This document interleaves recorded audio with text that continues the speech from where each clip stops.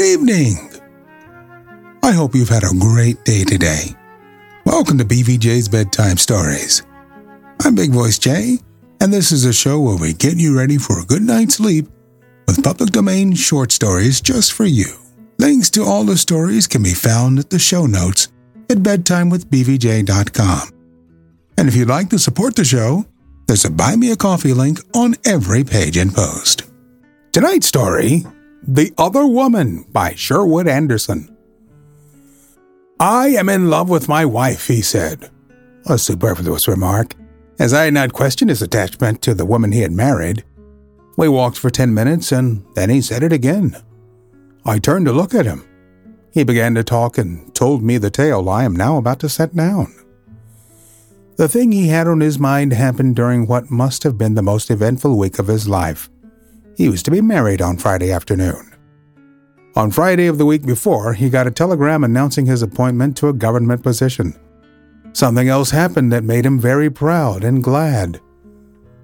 In secret, he was in the habit of writing verses, and during the year before, several of them had been printed in poetry magazines, one of the societies that give prizes for what they think the best poems published during the year, put his name at the head of its list. The story of his triumph was printed in the newspapers of his home city, and one of them also printed his picture.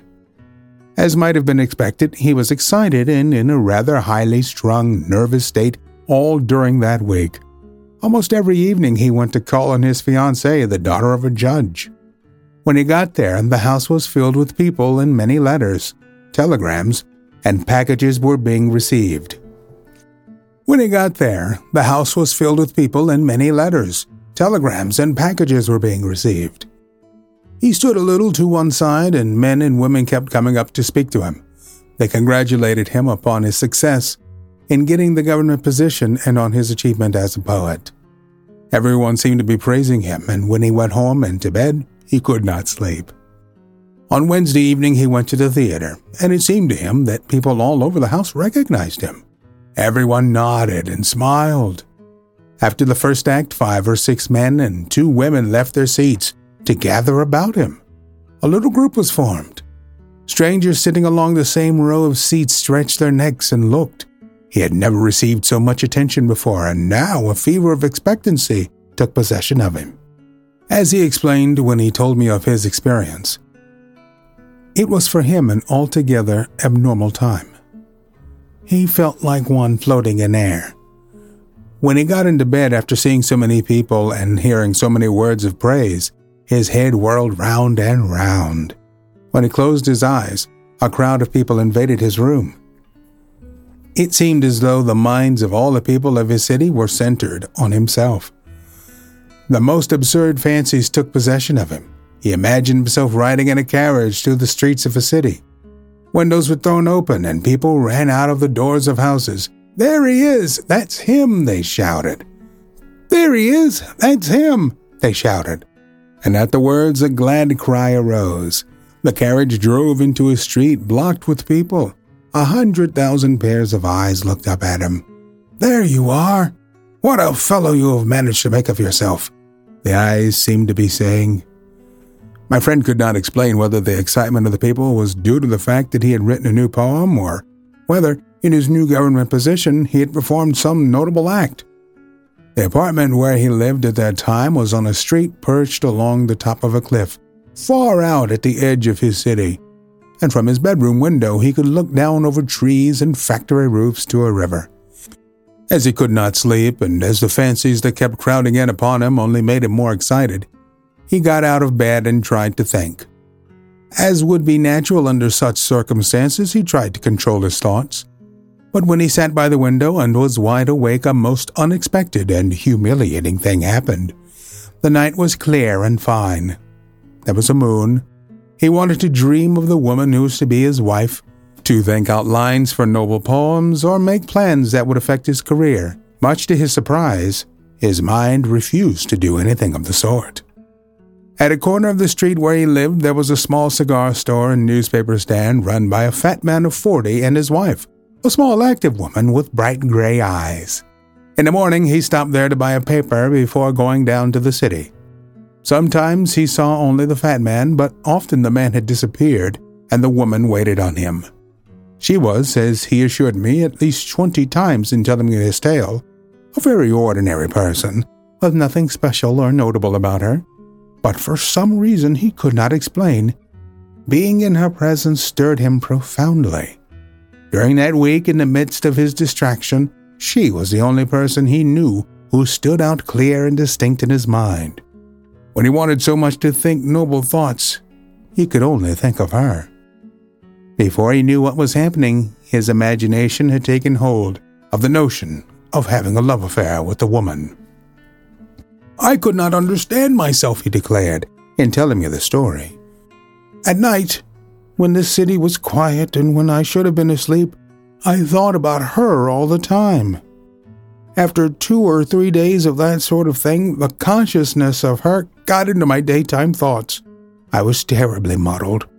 When I went to see the woman who is now my wife, I found that my love for her was in no way affected by my vagrant thoughts. There was but one woman in the world I wanted to live with and be my comrade in undertaking to improve my own character and my position in the world. But for the moment, you see, I wanted this other woman to be in my arms. She had worked her way into my being. On all sides, people were saying I was a big man who would do big things. And there I was. That evening when I went to the theater, I walked home because I knew I would be unable to sleep. And to satisfy the annoying impulse in myself, I went and stood on the sidewalk before the tobacco shop. It was a 2-story building, and I knew the woman lived upstairs with her husband. For a long time I stood in the darkness, with my body pressed against the wall of the building. And then I thought of the 2 of them up there and no doubt in bed together. That made me furious. Then I grew more furious with myself. I went home and got into bed shaken with anger. There are certain books of verse and some prose writings that have always moved me deeply, and so I put several books on a table by my bed. The voices in the books were like the voices of the dead. I did not hear them. The printed words would not penetrate into my consciousness. I tried to think of the woman I loved, but her figure had also become something far away, something with which I, for the moment, seemed to have nothing to do. I rolled and tumbled about in the bed. It was a miserable experience. On Thursday morning, I went into the store. There stood the woman alone. I think she knew how I felt. Perhaps she had been thinking of me, as I had been thinking of her. A doubtful, hesitating smile played about the corners of her mouth.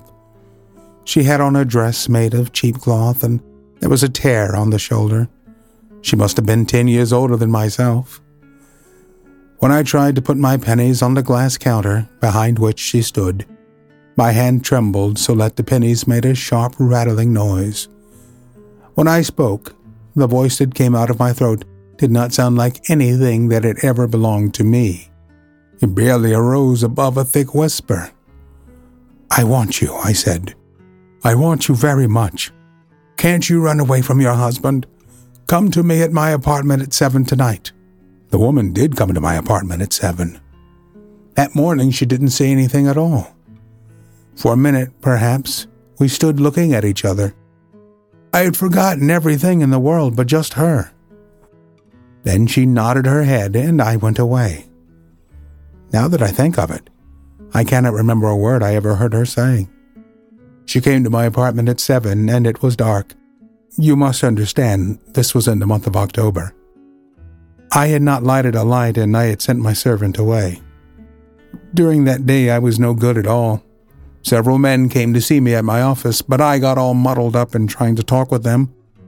They attributed my rattle-headedness to my approaching marriage and went away laughing. It was on that morning, just a day before my marriage, that I got a long and very beautiful letter from my fiancée. During the night before, she also had been unable to sleep and had got out of bed to write the letter. Everything she said in it was very sharp and real, but she herself as a living thing seemed to have receded into the distance. It seemed to me that she was like a bird flying far away in distant skies, and that I was like a perplexed barefooted boy standing in the dusty road before a farmhouse and looking at her receding figure. I wonder if you will understand what I mean. In regard to the letter, in it, she, the awakening woman, poured out her heart. She, of course, knew nothing of life, but she was a woman. She lay, I suppose, in her bed feeling nervous and wrought up as I had been doing. She realized that a great change was about to take place in her life, and was glad and afraid, too. There, she lay thinking of it all. Then she got out of bed and began talking to me on the bit of paper. She told me how afraid she was, and how glad, too. Like most young women, she had heard things whispered. In the letter she was very sweet and fine.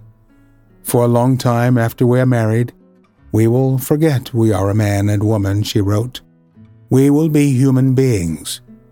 You must remember that I am ignorant, and often I will be very stupid. You must love me and be very patient and kind. When I know more, when after a long time you have taught me the way of life, I will try to repay you. I will love you tenderly and passionately.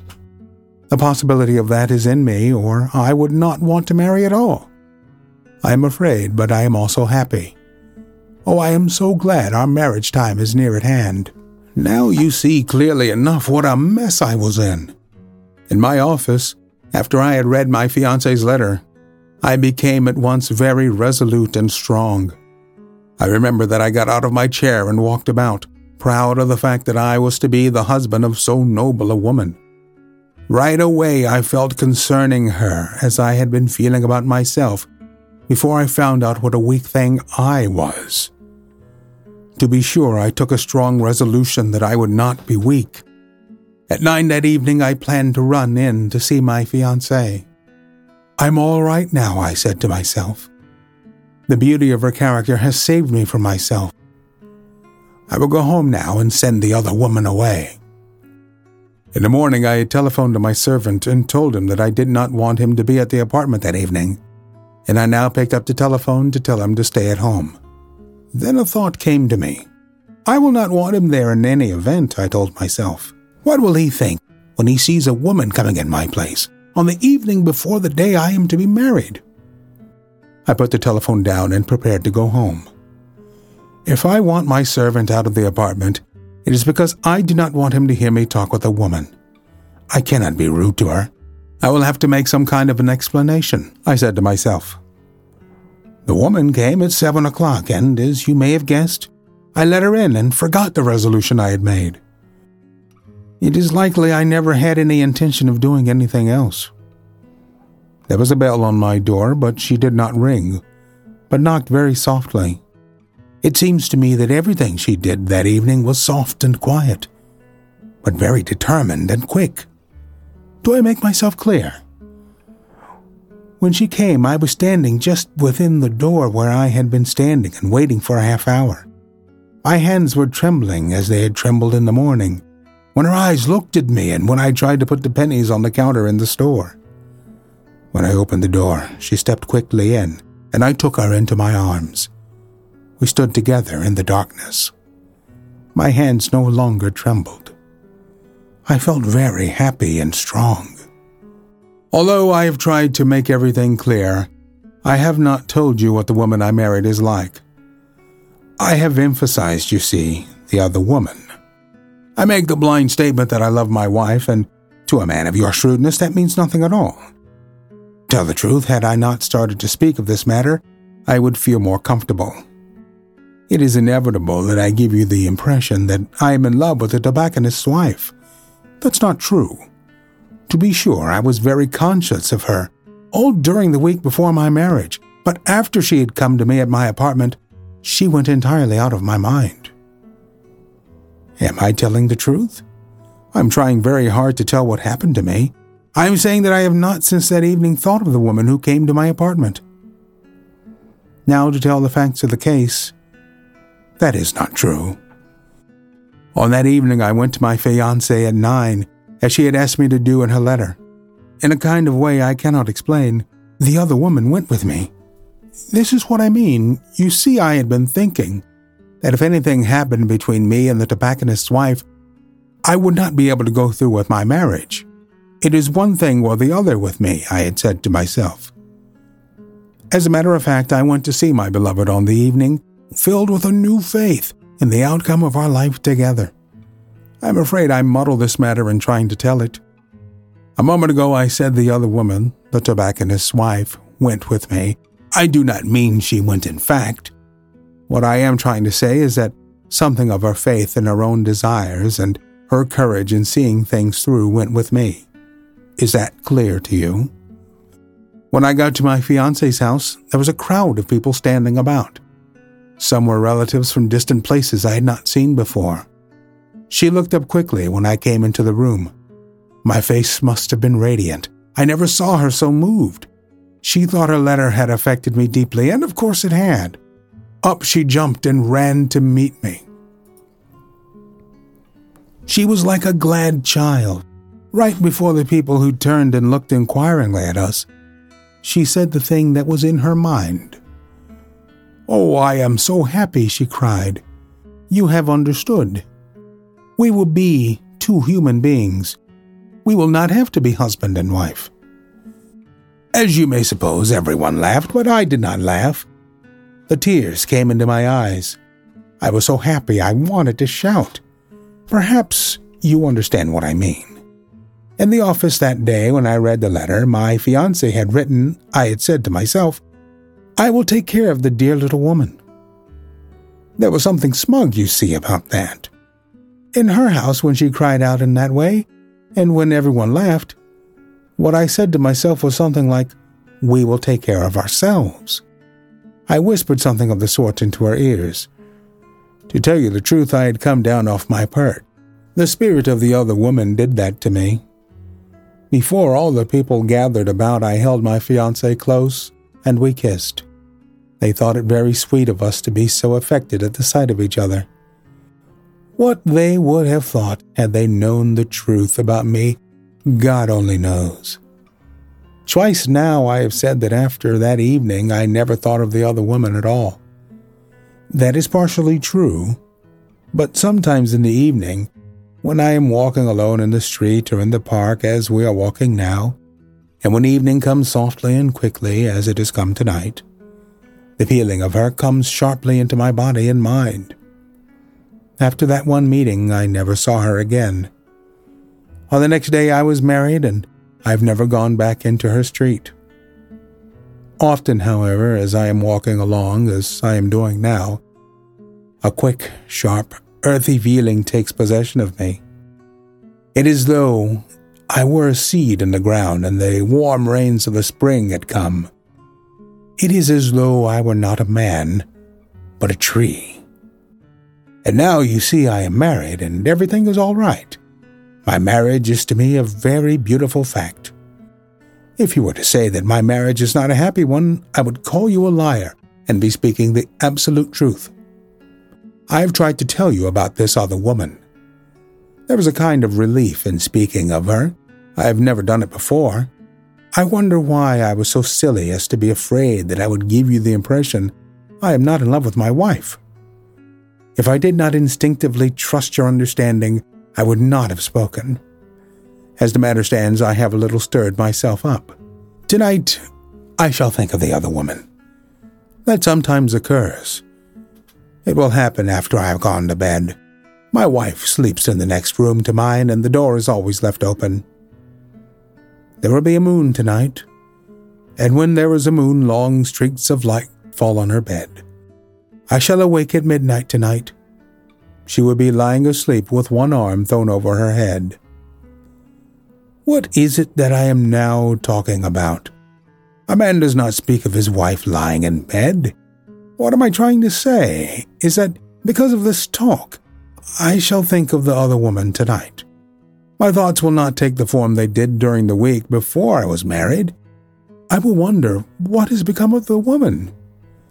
For a moment I will again feel myself holding her close.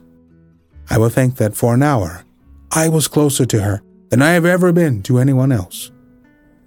Then I will think of the time when I will be as close as that to my wife. She is still, you see, an awakening woman. For a moment I will close my eyes, and the quick, shrewd, determined eyes of that other woman will look into mine. My head will swim, and then I will quickly open my eyes and see again the dear woman with whom I have undertaken to live out my life. Then I will sleep, and when I awake in the morning, it will be as it was that evening when I walked out of my dark apartment after having had the most notable experience of my life. What I mean to say, you understand, is that, for me, when I awake, the other woman will be utterly gone. Do you think it really happened in that fashion, the way the author is telling it to you now? Be very careful as we go out and about, thinking of people and the other woman and the other man and things like that. Sometimes that means having to say you're sorry for your wayward brain. And when you do, you should try a gift from Amazon. They've got everything that says, I'm sorry. Enter BVJ in the promo code and it will do absolutely nothing, for this is not a sponsored read. I would like to remind you that we're always on the hunt for great stories like this one for the podcast. And if you know of any, you can email me, bigvoicej@gmail.com. We've got a YouTube channel full of selected stories from the show. Go to tiny.cc/BVJBedtime. Don't forget to leave us a review on Apple Podcasts. It helps to spread the word that we're putting people to sleep every single night. And if you'd like to support the show, there's a Buy Me a Coffee link on every page and post. Thank you so much for listening. Good night. Diamond Club hopes you have enjoyed this program.